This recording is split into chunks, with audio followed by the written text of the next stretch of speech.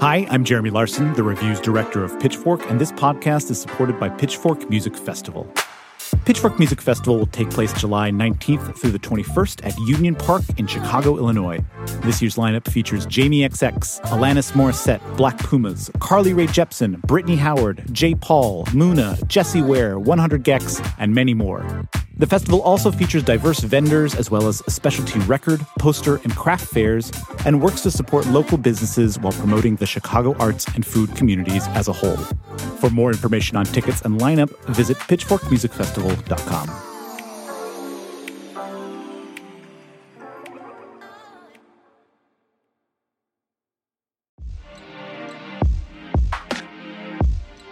Welcome to the Pitchfork Review. I'm Puja Patel, the editor of Pitchfork, and I'm here with our staff writer, Alphonse Pierre. What's up?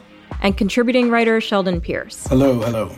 So today we're going to be talking about Brooklyn Drill, which is basically the biggest sound in rap right now.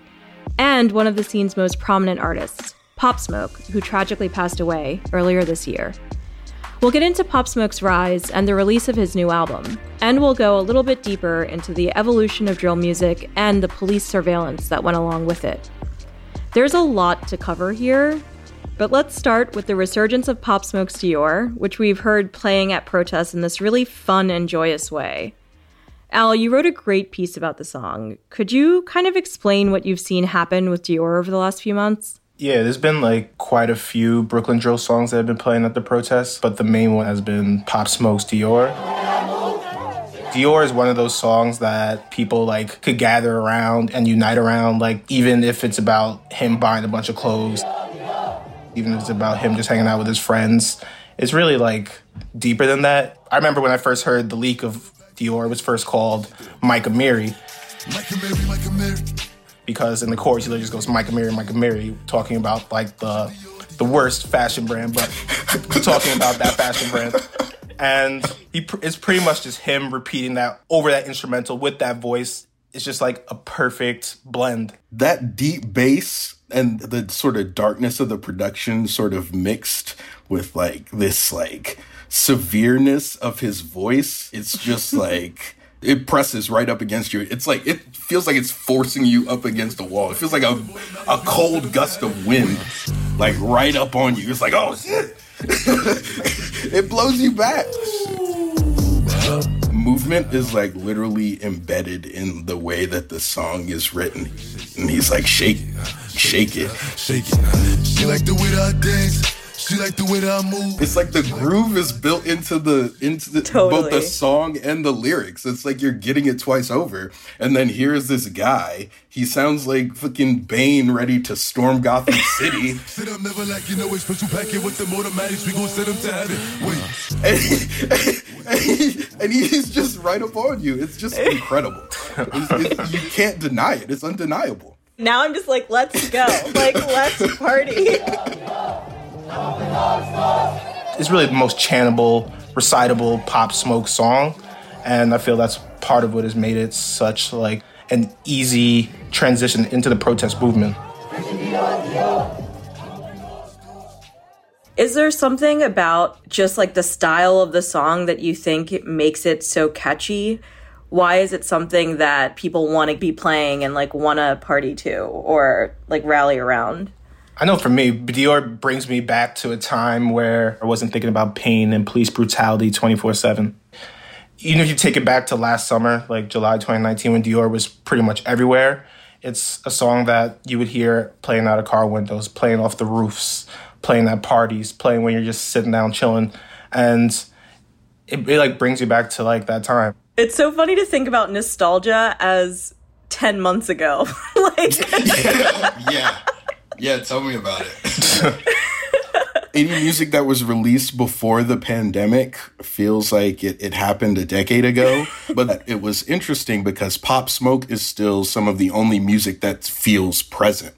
And I think that's part of the reason why it has been lingering in this moment. Yeah. Even thinking about Dior, you could really imagine what Pop Smoke's day was probably like when he made that song.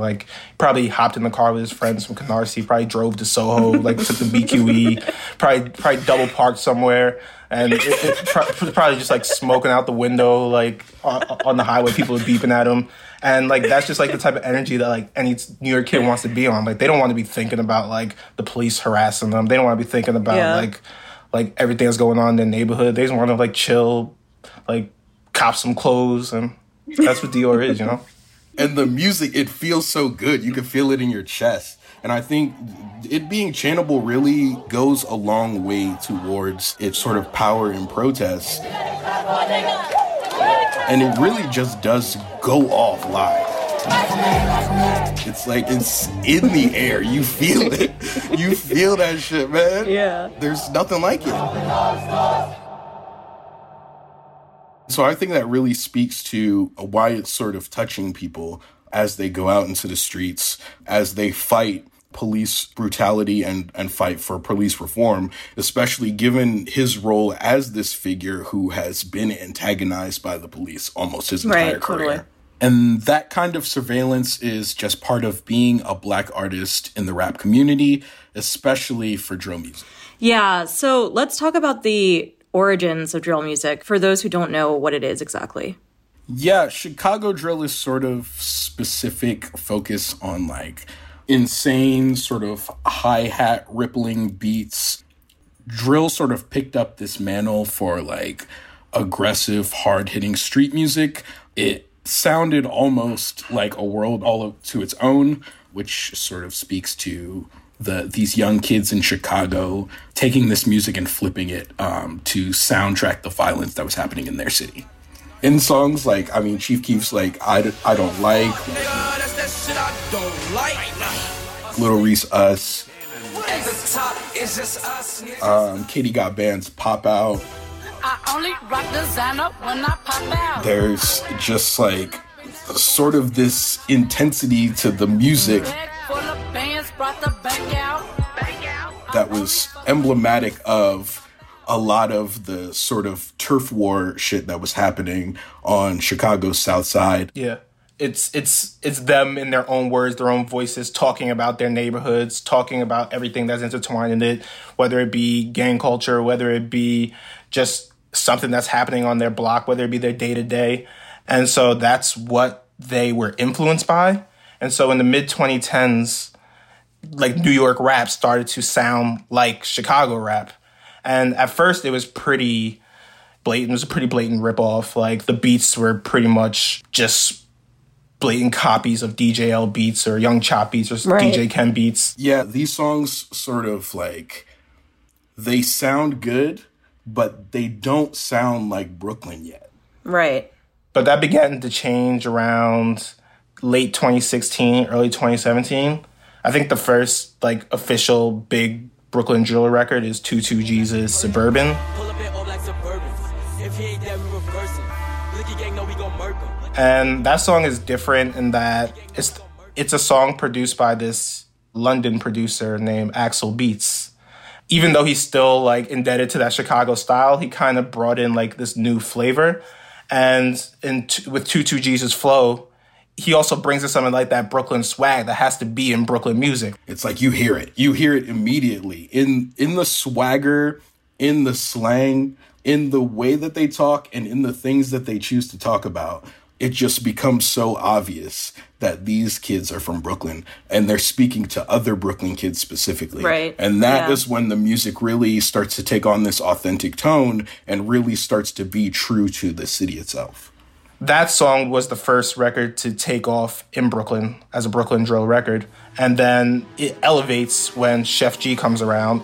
I'm the reason why these niggas mad. And drops a response to 22 Jesus Suburban record called No Suburban. Also produced by the same guy.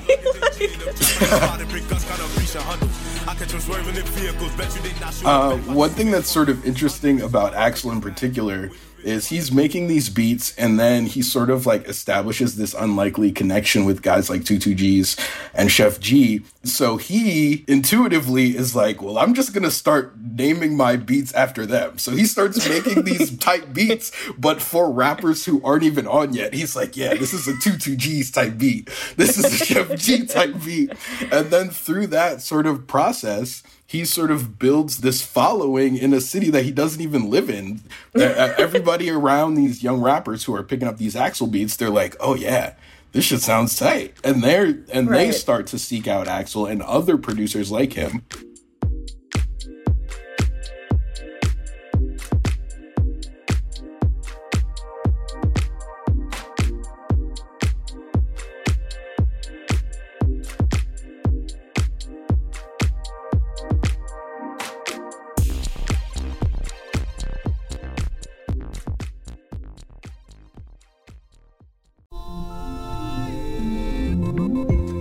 You come to the New Yorker Radio Hour for conversations that go deeper with people you really want to hear from, whether it's Bruce Springsteen or Questlove or Olivia Rodrigo, Liz Cheney, or the godfather of artificial intelligence, Jeffrey Hinton, or some of my extraordinarily well-informed colleagues at the New Yorker.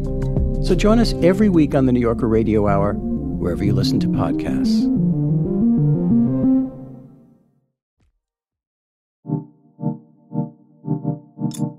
Alphonse, let's talk more about Pop Smoke's come up. What was the state of Brooklyn drill when Pop Smoke came on the scene? So in Brooklyn, all it really takes is just like one song, one moment, and all of a sudden you're like popping throughout the borough. Yeah. And that's pretty much all it took. And there was definitely like a need for like a breath of fresh air in the scene. And so toward the end of 2018, he drops a remix of a Chef G song called NPR's, a remix of Chef G's Panic Part 3. And that drops in the winter of 2018 at the end of the year. And then he drops another song, Flexing, and then it really takes off after that. And he becomes a sensation like in the borough. And his first single is leaked. Well, the first like big leak to be passed around was Welcome to the Party. But Welcome to the Party just felt like this huge thunderous just moment. Like it had this like vocal sample in the background. And I think that was where the UK drill elements really like start to come in on that 808 mellow beat there, because it doesn't really sound like any of those other previous records we were talking about before.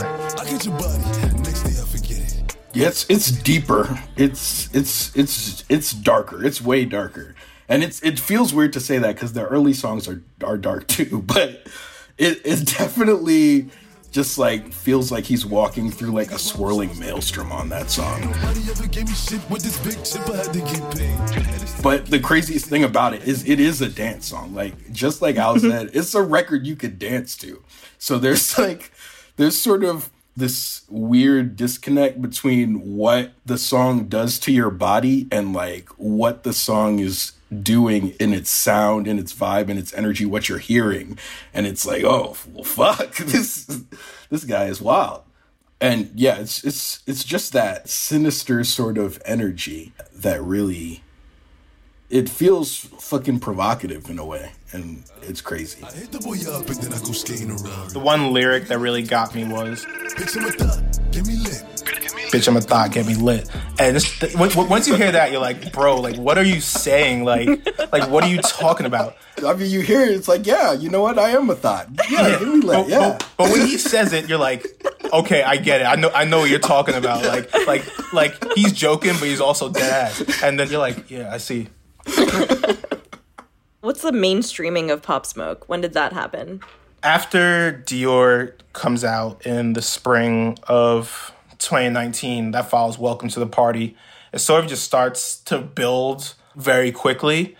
And I think once he drops in July, Meet the Woo, his first mixtape, everything just starts to like go on fire. Everybody wanted like a piece of Pop Smoke. Yeah, I think it really sort of started to pick up steam outside of New York in summer of 2019, going into fall of 2019. And then you start to see this renewed interest in drill music after Drake makes War.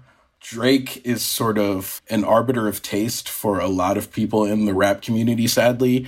And so it's like once Drake sort of like spotlights this given moment, a lot of people are liable to start paying attention, but so are the police, because as all of this is going on, the NYPD have been watching the scene grow in Brooklyn, and they have increased their presence around the shows and around neighborhoods. And there's a long history of NYPD aggression towards rappers and the crews that they hang out with. In 1999, the Rap Intel Unit, known as the Hip Hop Cops, a branch of the NYPD's Gang Intelligence Unit, was created. And they were keeping tabs on rappers with files on guys like Jay-Z and Cameron and even 50 Cent.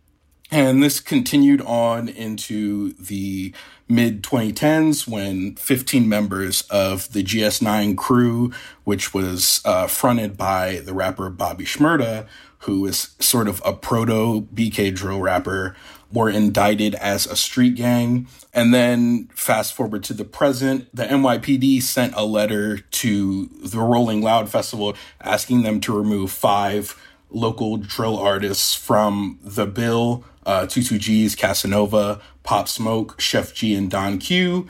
And I think the specific line they used was they believed that if those individuals were allowed to perform, then there will be a higher risk of violence. Like basically saying specifically that these guys being at this show means that people are going to be violent, creating a direct connection between the rap music and the violence.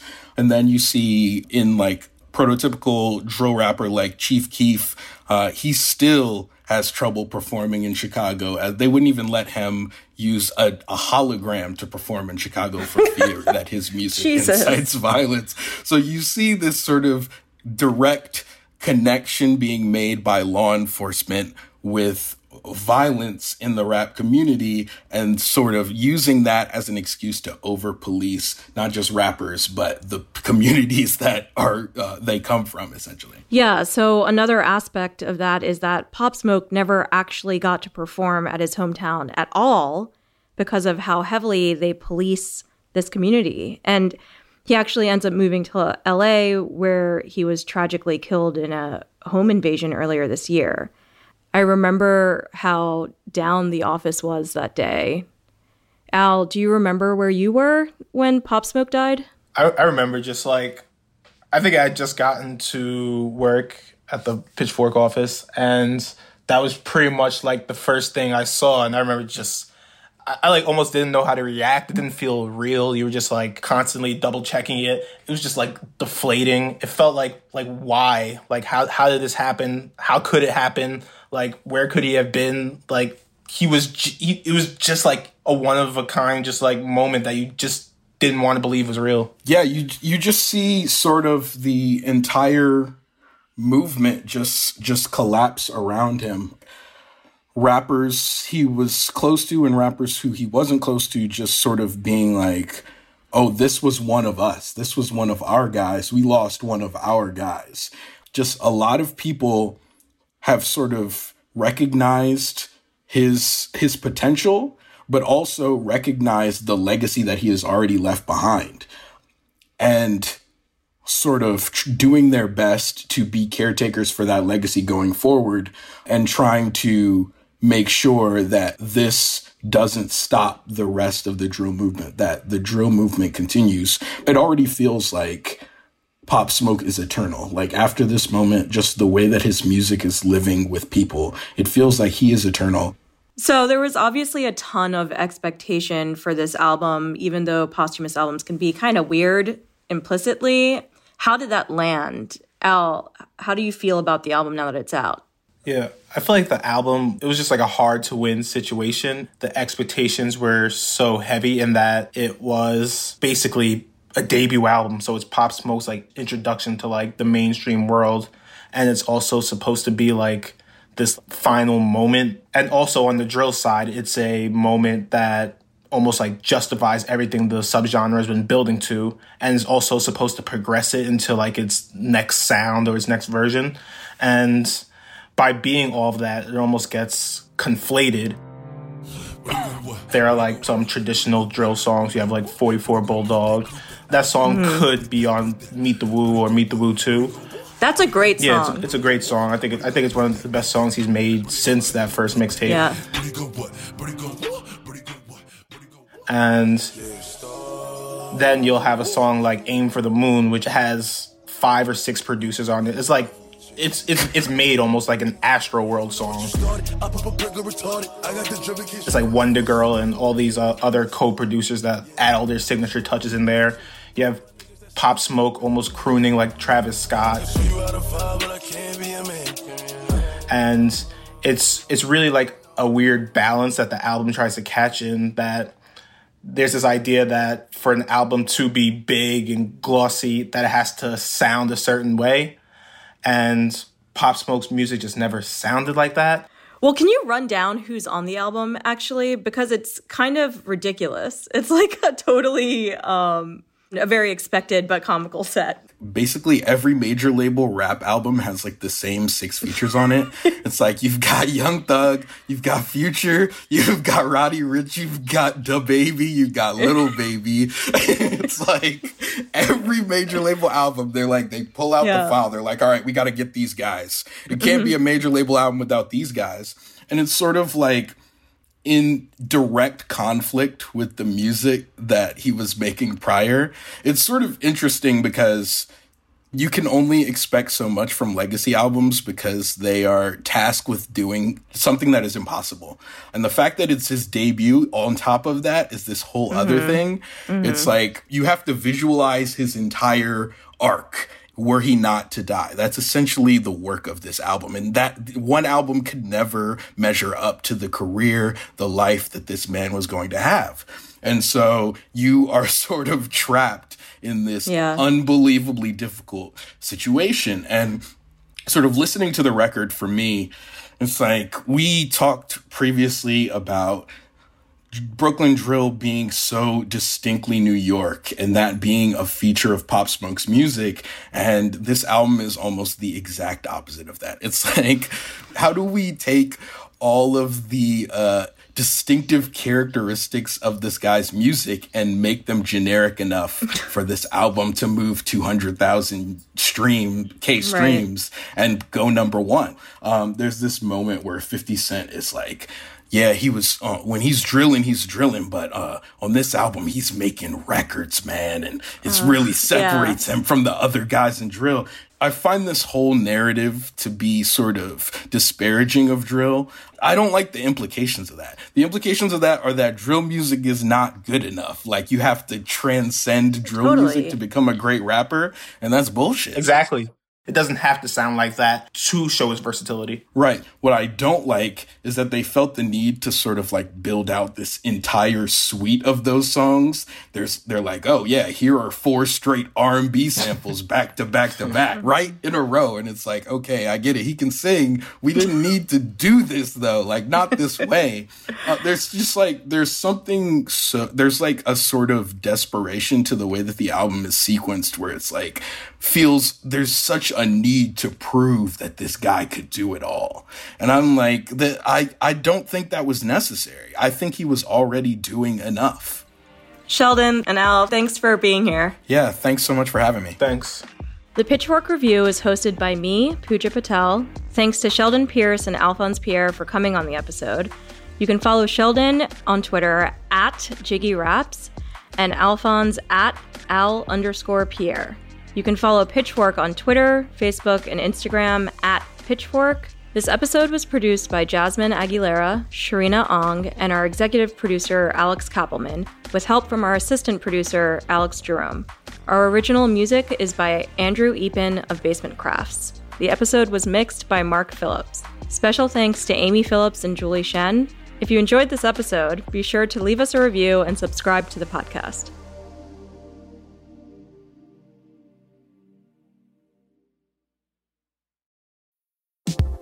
I'm Nomi Fry, and this week on Critics at Large, we're talking about the delights and shortcomings of the new movie Challengers. It stars Zendaya at the center of a tennis triangle, and a very steamy love triangle. Who are her loyalties to? Will she be tempted by the other one? How do these guys reckon their professional playing ambition with their romantic and sexual feelings about this mysterious woman? And such we have it. We have a conflict between 3 people in a game meant for 2. Is it a sports movie or a sex movie? Find out on Critics at Large from The New Yorker. New episodes drop every Thursday, wherever you get your podcasts.